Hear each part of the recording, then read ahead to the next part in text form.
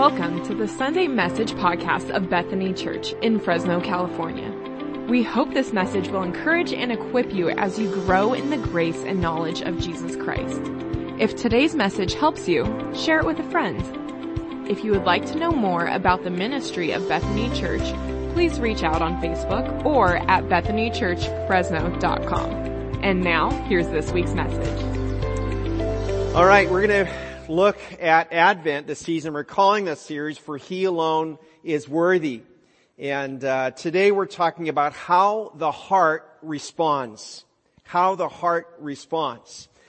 This Advent season, it just means Advent. It's just a word that means anticipation or the arrival of or the coming of something or someone. And so we use these 4 Sundays leading up to Christmas as the Advent season, the expectation season, the season of the arrival of the newborn King Jesus. And today, each Sunday has a theme, as you saw in the video. Today is the theme of hope. We have hope today. And throughout the accounts of the birth of Jesus, which you see in Luke's Gospel and in Matthew's Gospel, we meet several amazing and ideal individuals. You meet Zechariah and Elizabeth, the parents of John the Baptist, and you'll meet the Magi or the wise men who came to see Jesus, and you meet the shepherds, and you meet Simeon and Anna in the temple, and of course you meet Joseph and Mary, and all of these people are just amazing, and they illustrate for us the need to personally, individually respond to the arrival of Jesus. And you make that choice of whether or not you're going to welcome Him. And it's an individual decision. Even when we meet a small group like the Magi or like the shepherds, there's still personal responses to the arrival of the Savior. The personality we want to spend a little bit of time with this morning is Mary. Mary, more I think than anyone, epitomizes the ideal response to the coming of Jesus.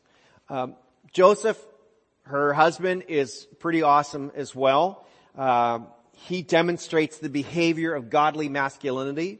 As he listens to God's instructions, he cares for and protects his bride no matter what. He is a man. He is a godly man. Masculinity, as God designed it, is a good thing. Just as femininity is a good thing as designed by God. But as good as Joseph is, Mary is just so unique and special. We cannot help but stop and spend a little time with her.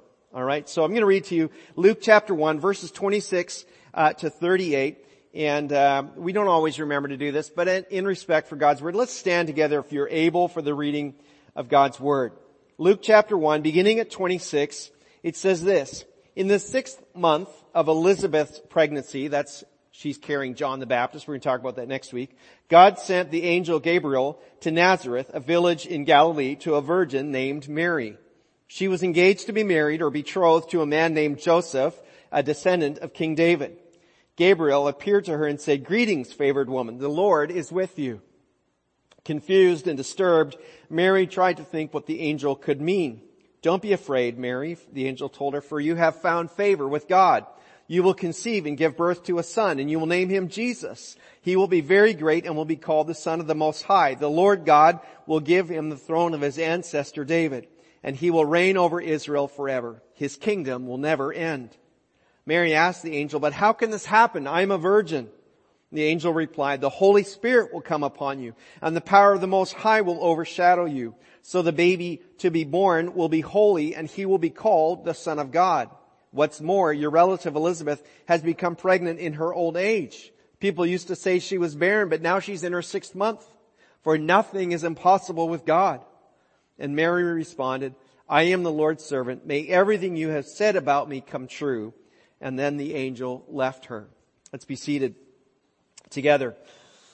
You've probably heard all the usual details about Mary, right? That she was likely a teen when she conceived Jesus, that she may have been ridiculed by people around her for her premarital pregnancy. Although, to be fair, that's actually not mentioned in the Bible. We don't have any record of her being,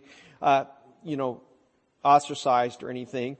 And of course, you just read this, you realize she is the mother of God. She is the mother of the Christ child, Jesus, God incarnate in the flesh, Emmanuel, and she's the mother. We don't worship Mary, we don't pray to her or through her as an intercessor, but she is marvelous and she is worthy of honor.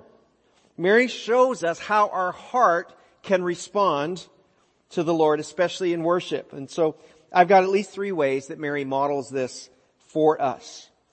First one you see there in verse 38. Mary says, I am the Lord's servant.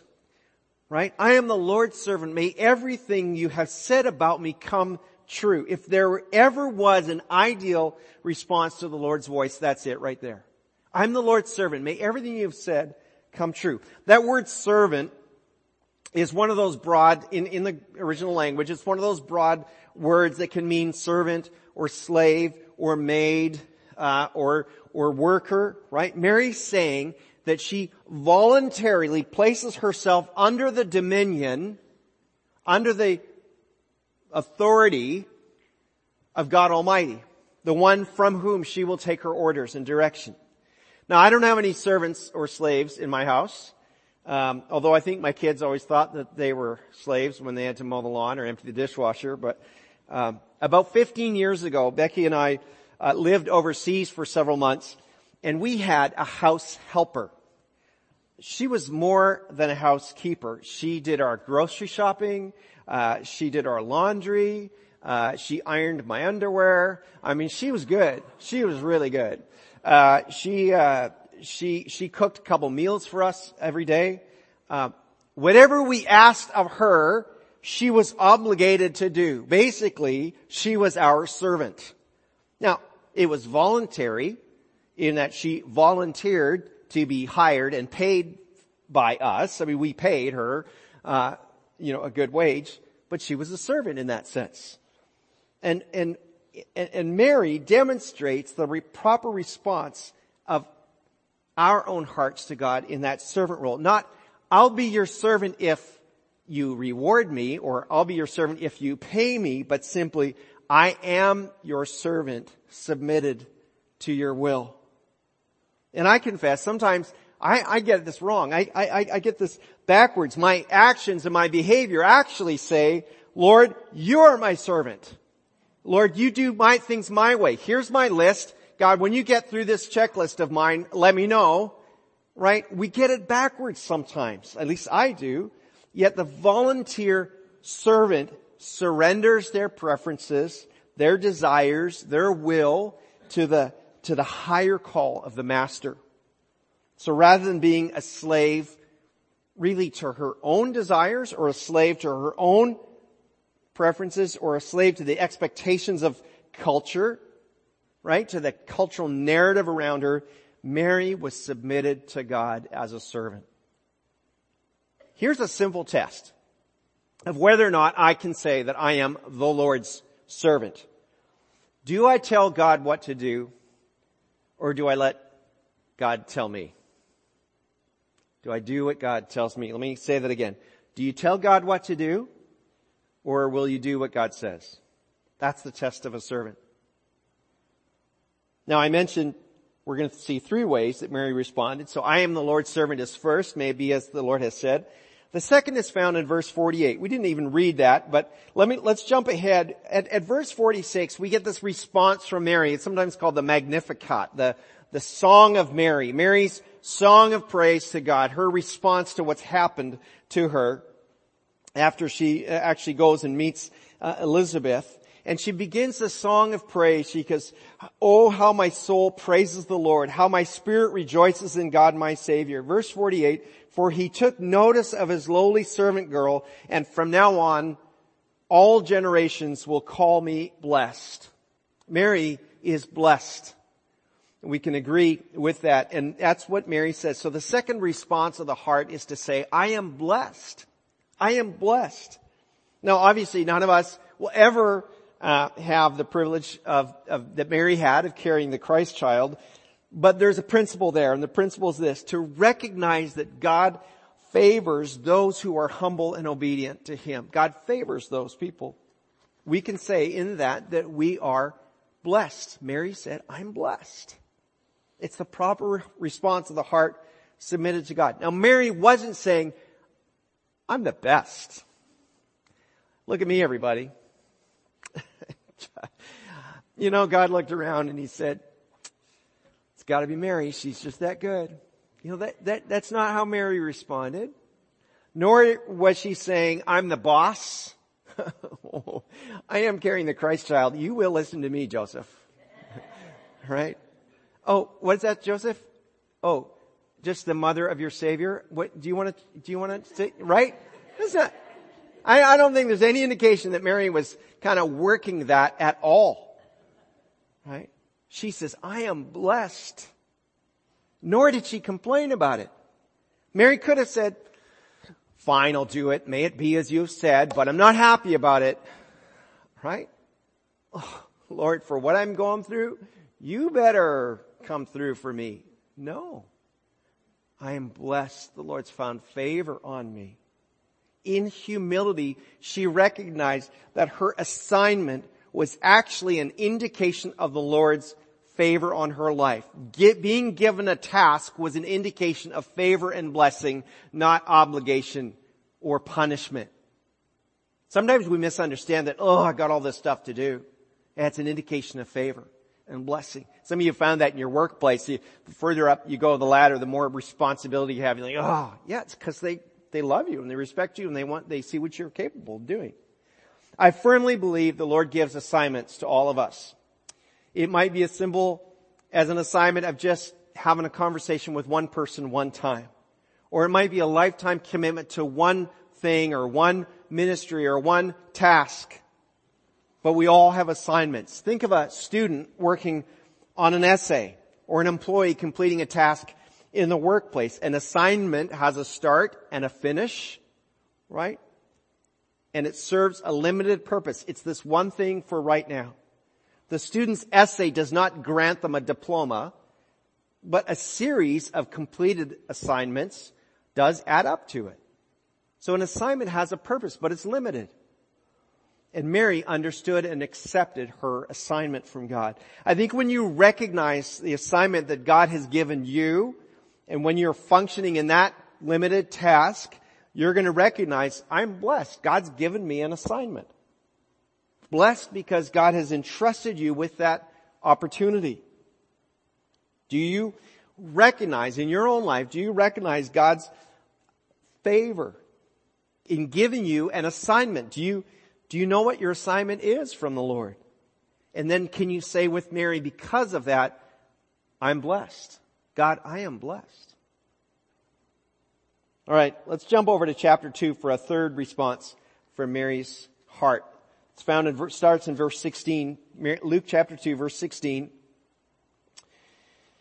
The baby's been born, Jesus has been born, the shepherds have come and visited, and here they are, their shepherds hurried, verse 16, the shepherds hurried to the village and found Mary and Joseph, and there was the baby lying in the manger, and after seeing him, the shepherds told everyone what had happened and what the angel had said to them about this child. And all who heard the shepherd's story were astonished. Verse 19, but Mary kept all these things in her heart and thought about them often. To say that Mary kept all these things in her heart and thought about them often, or as the way another translation puts it, Mary treasured these things in her heart. She pondered these things in her heart, is the way another translation puts it, is to say that she remembered what God was doing in her life and around her. And the right response of the heart to God is to say this, I will remember. I will remember. See, there's a good chance at some point this past week, someone put you on the spot and you had to answer the question, what are you thankful for? Right?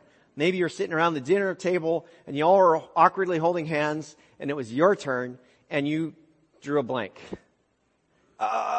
You weren't actually listening to everybody else because you were thinking about what am I going to say, because family and friends has already been taken 3 times. So I can't use that one. Right? The heart that is submitted to God has a habit of remembering what God has done. They keep these things in their heart. We have to be careful what we treasure in our heart. I've known people to treasure all the wrong things. Resentment, unforgiveness, hurts, disappointment. I'm telling you, you're killing yourself when those are the things that you treasure in your heart. Those are treasures that turn rotten and destroy you from the inside out. What if instead you treasured the mercy of God to forgive you of your sin when you repented of it? What if you treasured how God has provided for you a job, perhaps a spouse or friends, a place to live? What if you treasured in your heart the opportunities you've had to serve Him, sharing Jesus in kids ministry or the ability to give generously to the Lord? What if those are the things that you treasured in your heart? Sometimes it's something small, but it can still be a treasure. A couple Sundays ago, I watched a 5-year-old right back here at one of our offering boxes. By the way, thank you so much for your generosity here. And she climbed up on the bench so she could reach up to the offering box to deposit her tithe. I treasured that in my heart. I just about started crying. I treasured that her parents have taught her good biblical stewardship. I treasured that dollar and a couple of coins is so valuable to the Lord. I treasured that. I treasured in my heart that last month, 25 children in our Crew program on a Wednesday night gave their hearts to Jesus. I treasure in my heart that we've enjoyed some very sweet moments in worship on our Sunday gatherings. I treasure in my heart the opportunity I had this week to share the gospel with 32 kids in our soccer camp. I treasure those things in my heart. Those are valuable to me.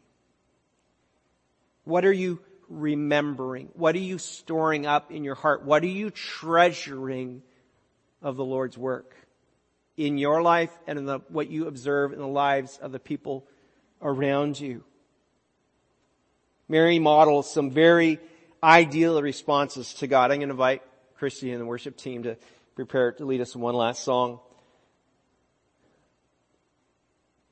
She's got these responses. She says, I am the Lord's servant. Can you say that? Can you say, I'm the Lord's servant? She said, I am blessed because she humbly accepted the assignment that God had given her. Can you say that? Can you say, I am blessed and I accept the assignment from God? And she said, I will remember. I will treasure in my heart the good work that God is doing in me and around me. Will you remember what God's doing and what God has done? Let's use this season, this time of anticipation of Advent, to have a merry heart that responds to God in all these ways. And just as you heard Matthew and Gabrielle share their testimony, today might be the day you actually receive the Savior, where you receive Jesus as your Lord, where you say, Jesus, I'm a sinner. I need to be forgiven. And in exchange for my life, I receive your life. I put my trust in you to follow you all my days. Jesus, I welcome you to my heart. I welcome you to my heart. If that's your prayer today, tell somebody, let somebody know. Tell me, tell someone you came with. Say, today I treasure Jesus in my heart as my Lord, the one who will forgive your sins. God, we're in awe. We're just humbled by this beautiful response of Mary, who